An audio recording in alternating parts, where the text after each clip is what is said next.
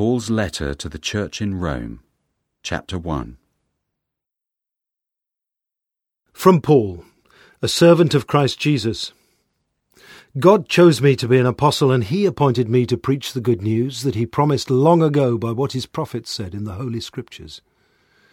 This good news is about his Son, our Lord Jesus Christ. As a human, he was from the family of David, but the Holy Spirit proved that Jesus is the powerful Son of God, because he was raised from death.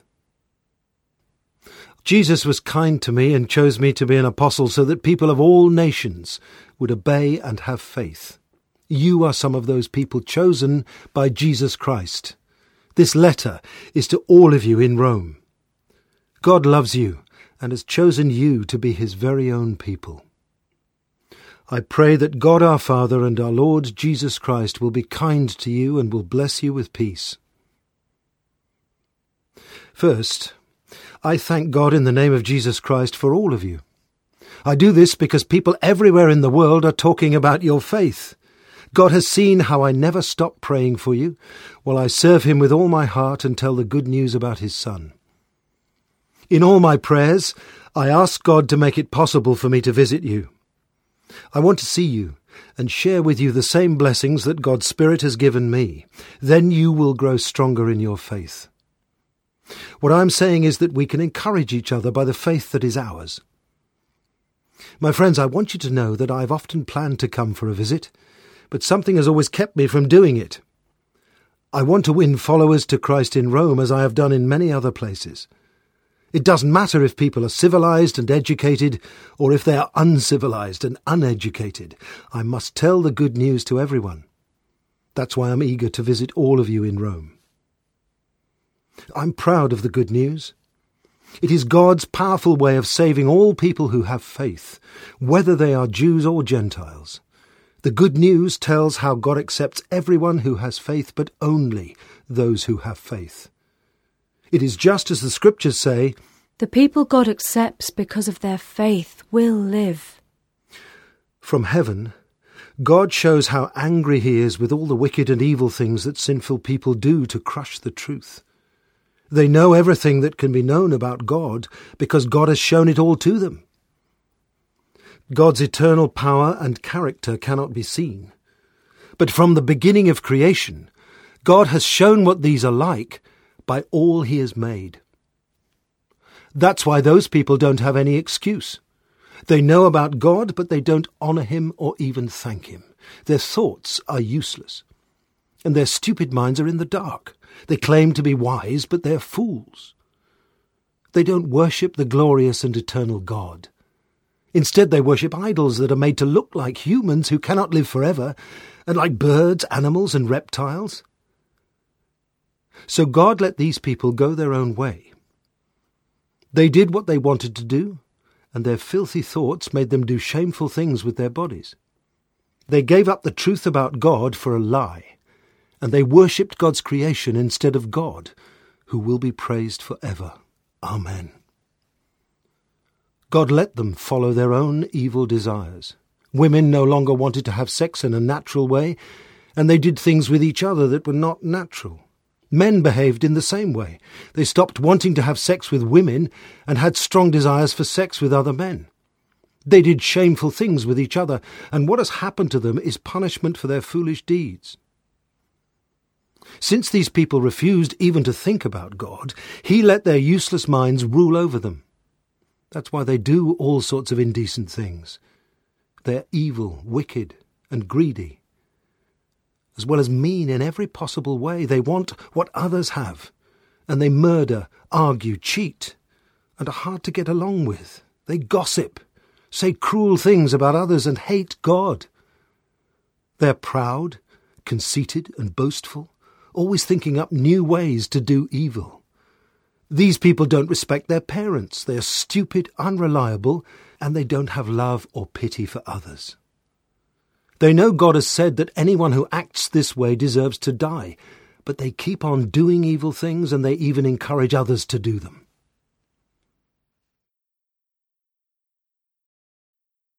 Romans chapter 2. Some of you accuse others of doing wrong, but there is no excuse for what you do. When you judge others, you condemn yourselves because you are guilty of doing the very same things. We know that God is right to judge everyone who behaves in this way. Do you really think God won't punish you when you behave exactly like the people you accuse? You don't think much of God's wonderful goodness or of his patience and willingness to put up with you. Don't you know that the reason God is good to you is because he wants you to turn to him? But you are stubborn and refuse to turn to God. So you are making things even worse for yourselves on that day when he will show how angry he is and will judge the world with fairness. God will reward each of us for what we have done.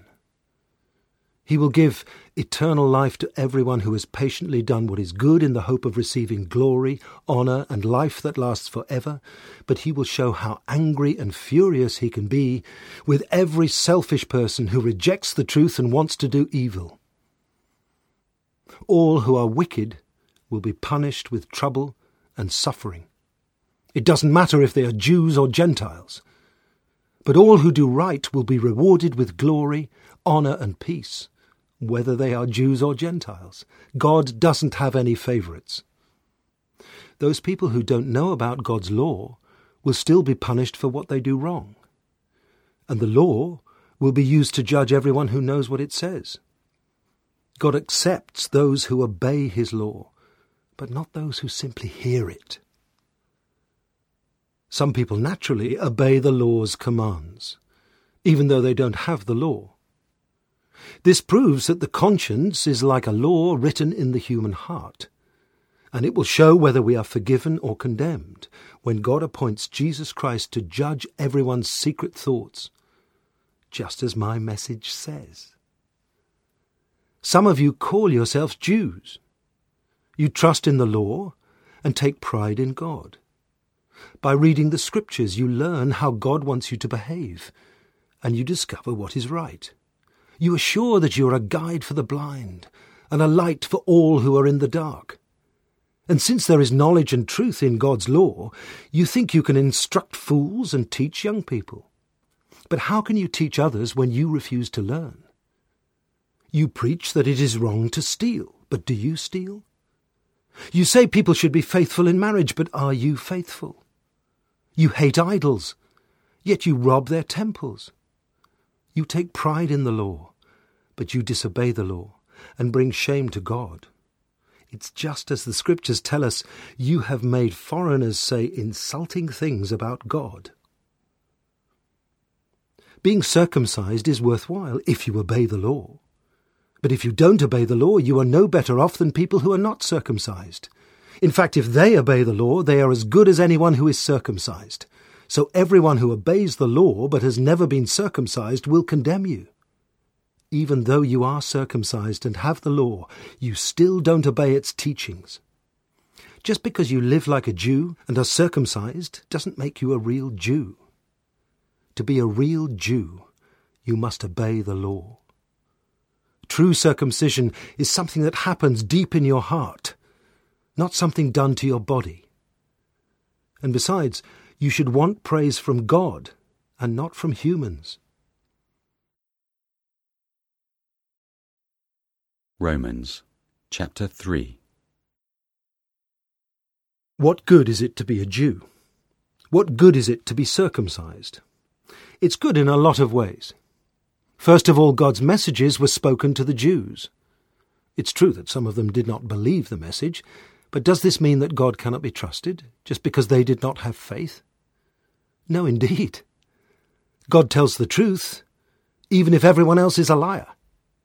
The Scriptures say about God, "Your words will be proved true, and in court you will win your case." If our evil deeds show how right God is, then what can we say? Is it wrong for God to become angry and punish us? What a foolish thing to ask. But the answer is no. Otherwise, how could God judge the world? Since your lies bring great honor to God by showing how truthful he is, you may ask why God still says you are a sinner. You might as well say, let's do something evil so that something good will come of it. Some people even claim that we are saying this, but God is fair and will judge them as well. What does all this mean? Does it mean that we Jews are better off than the Gentiles? No, it doesn't. Jews as well as Gentiles are ruled by sin. Just as I have said, the Scriptures tell us, no one is acceptable to God. Not one of them understands or even searches for God. They have all turned away and are worthless. There isn't one person who does right. Their words are like an open pit, and their tongues are good only for telling lies. Each word is as deadly as the fangs of a snake, and they say nothing but bitter curses. These people quickly become violent. Wherever they go, they leave ruin and destruction. They don't know how to live in peace. They don't even fear God. We know that everything in the law was written for those who are under its power. The law says these things to stop anyone from making excuses and to let God show that the whole world is guilty. God doesn't accept people simply because they obey the law. No, indeed. All the law does is to point out our sin. Now we see how God does make us acceptable to him. The law and the prophets tell how we become acceptable, and it isn't by obeying the law of Moses. God treats everyone alike. He accepts people only because they have faith in Jesus Christ. All of us have sinned and fallen short of God's glory. But God treats us much better than we deserve, and because of Christ Jesus, he freely accepts us and sets us free from our sins. God sent Christ to be our sacrifice. Christ offered his life's blood so that by faith in him we could come to God. And God did this to show that in the past he was right to be patient and forgive sinners. This also shows that God is right when he accepts people who have faith in Jesus. What is left for us to boast about? Not a thing. Is it because we obeyed some law? No. It's because of faith. We see that people are acceptable to God because they have faith, and not because they obey the law. Does God belong only to the Jews? Isn't he also the God of the Gentiles? Yes, he is. There is only one God, and he accepts Gentiles as well as Jews simply because of their faith.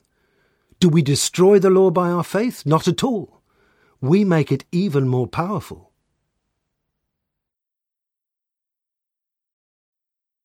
Romans, chapter 4. Well then, what can we say about our ancestor Abraham? If he became acceptable to God because of what he did, then he would have something to boast about. But he would never be able to boast about it to God.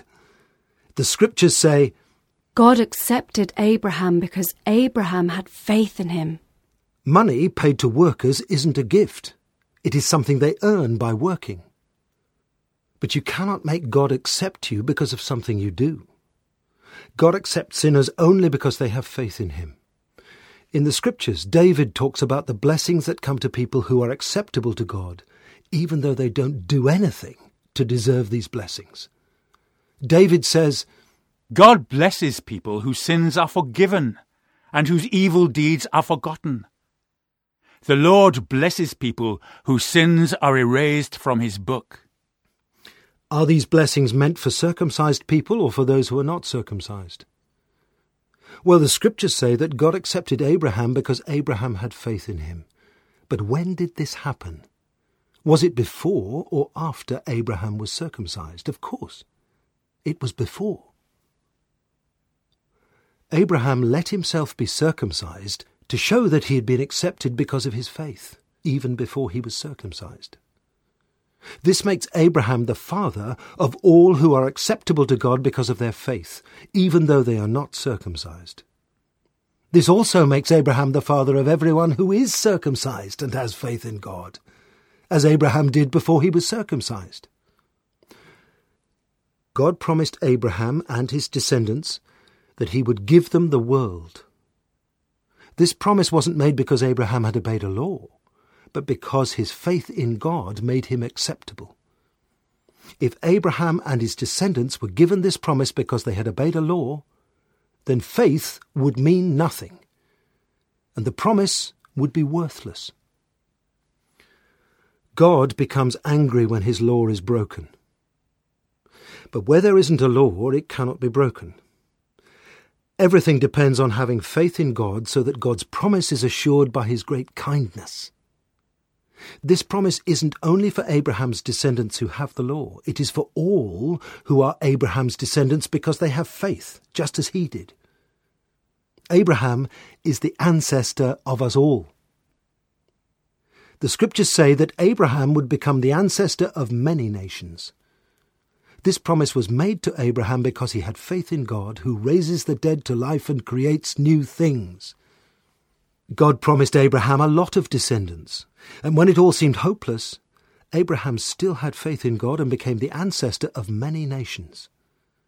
Abraham's faith never became weak, not even when he was nearly 100 years old.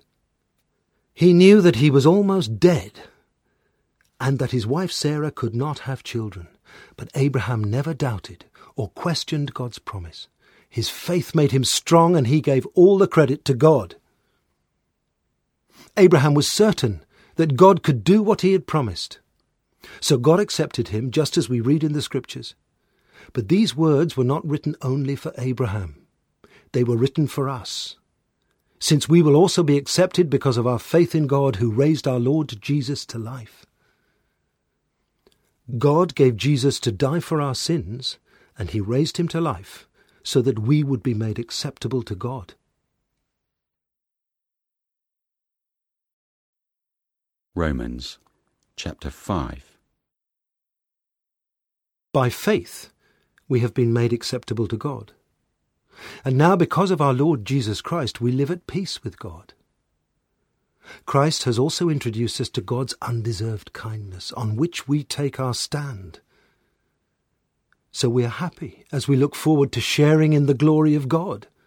But that's not all. We gladly suffer, because we know that suffering helps us to endure. And endurance builds character, which gives us a hope that will never disappoint us. All this happens because God has given us the Holy Spirit, who fills our hearts with his love.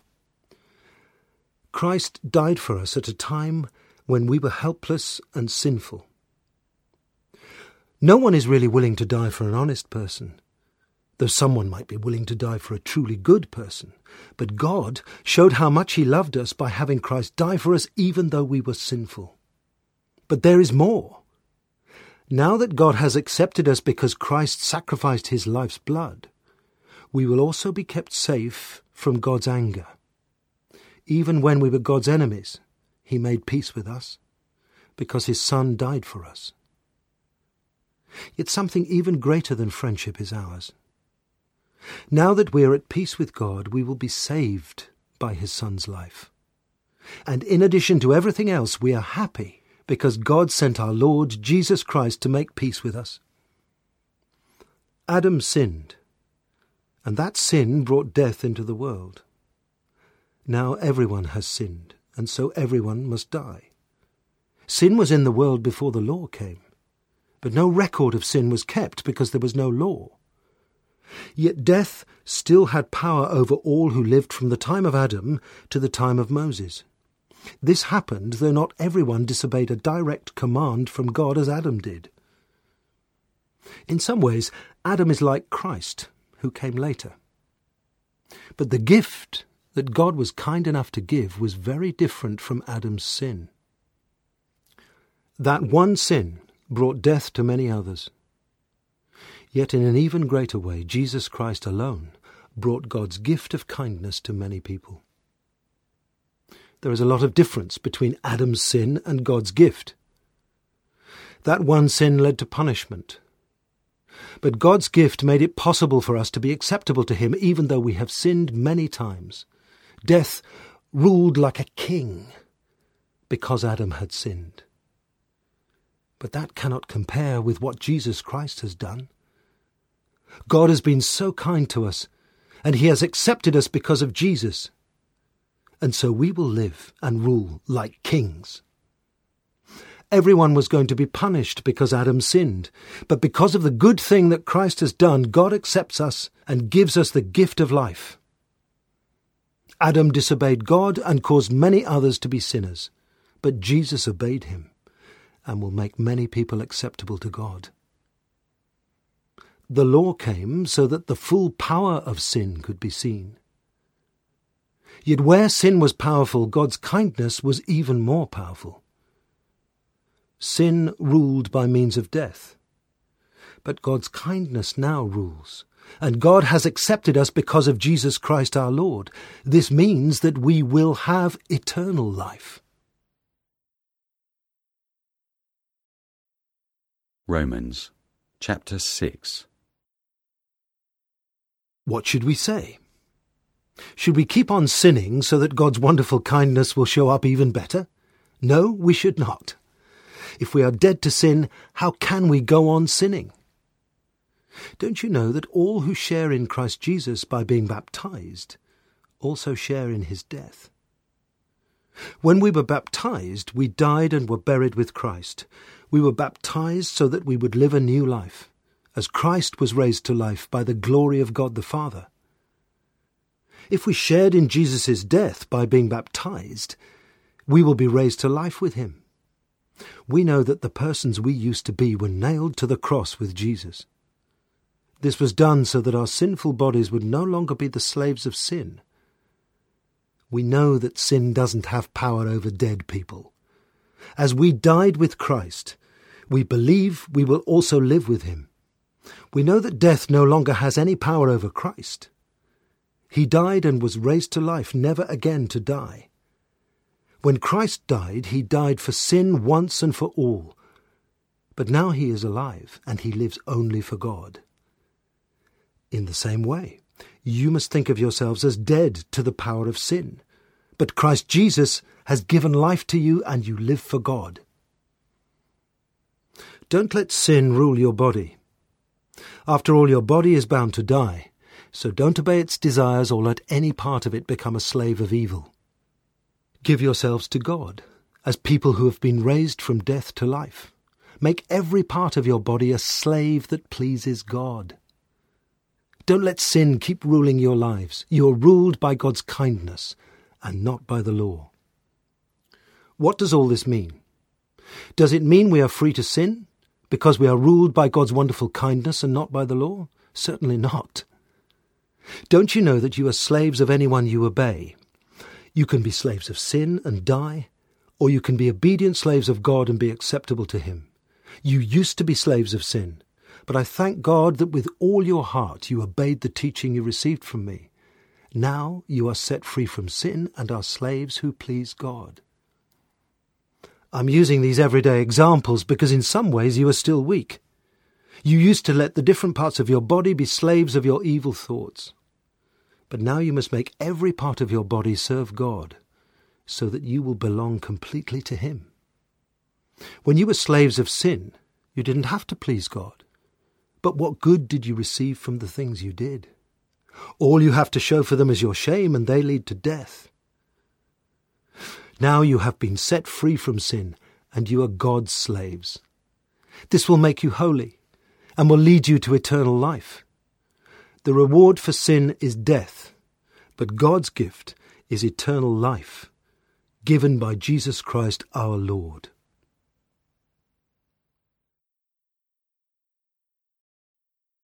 Romans, chapter 7. My friends, you understand enough about law to know that laws only have power over people who are alive. For example, the law says that a man's wife must remain his wife as long as he lives. But once her husband is dead, she is free to marry someone else.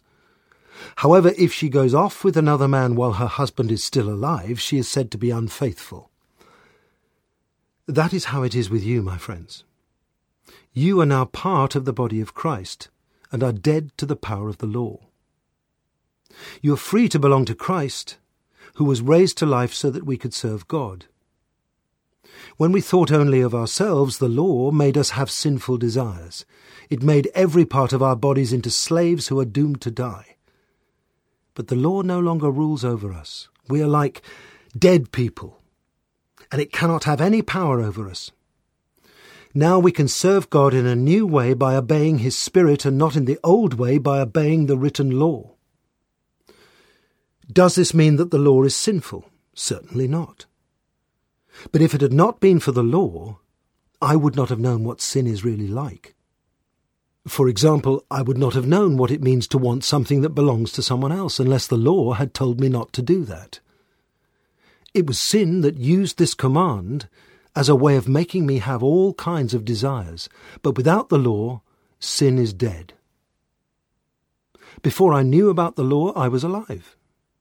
But as soon as I heard that command, sin came to life, and I died. The very command that was supposed to bring life to me instead brought death. Sin used this command to trick me, and because of it I died. Still, the law and its commands are holy and correct and good. Am I saying that something good caused my death? Certainly not. It was sin that killed me by using something good. Now we can see how terrible and evil sin really is. We know that the law is spiritual, but I am merely a human, and I have been sold as a slave to sin. In fact, I don't understand why I act the way I do. I don't do what I know is right. I do the things I hate. Although I don't do what I know is right, I agree that the law is good. So I am not the one doing these evil things. The sin that lives in me is what does them. I know that my selfish desires won't let me do anything that is good. Even when I want to do right, I cannot. Instead of doing what I know is right, I do wrong. And so if I don't do what I know is right, I am no longer the one doing these evil things. The sin that lives in me is what does them. The law has shown me that something in me keeps me from doing what I know is right. With my whole heart, I agree with the law of God. But in every part of me, I discover something fighting against my mind, and it makes me a prisoner of sin that controls everything I do. What a miserable person I am. Who will rescue me from this body that is doomed to die? Thank God, Jesus Christ will rescue me. So with my mind, I serve the law of God, although my selfish desires make me serve the law of sin.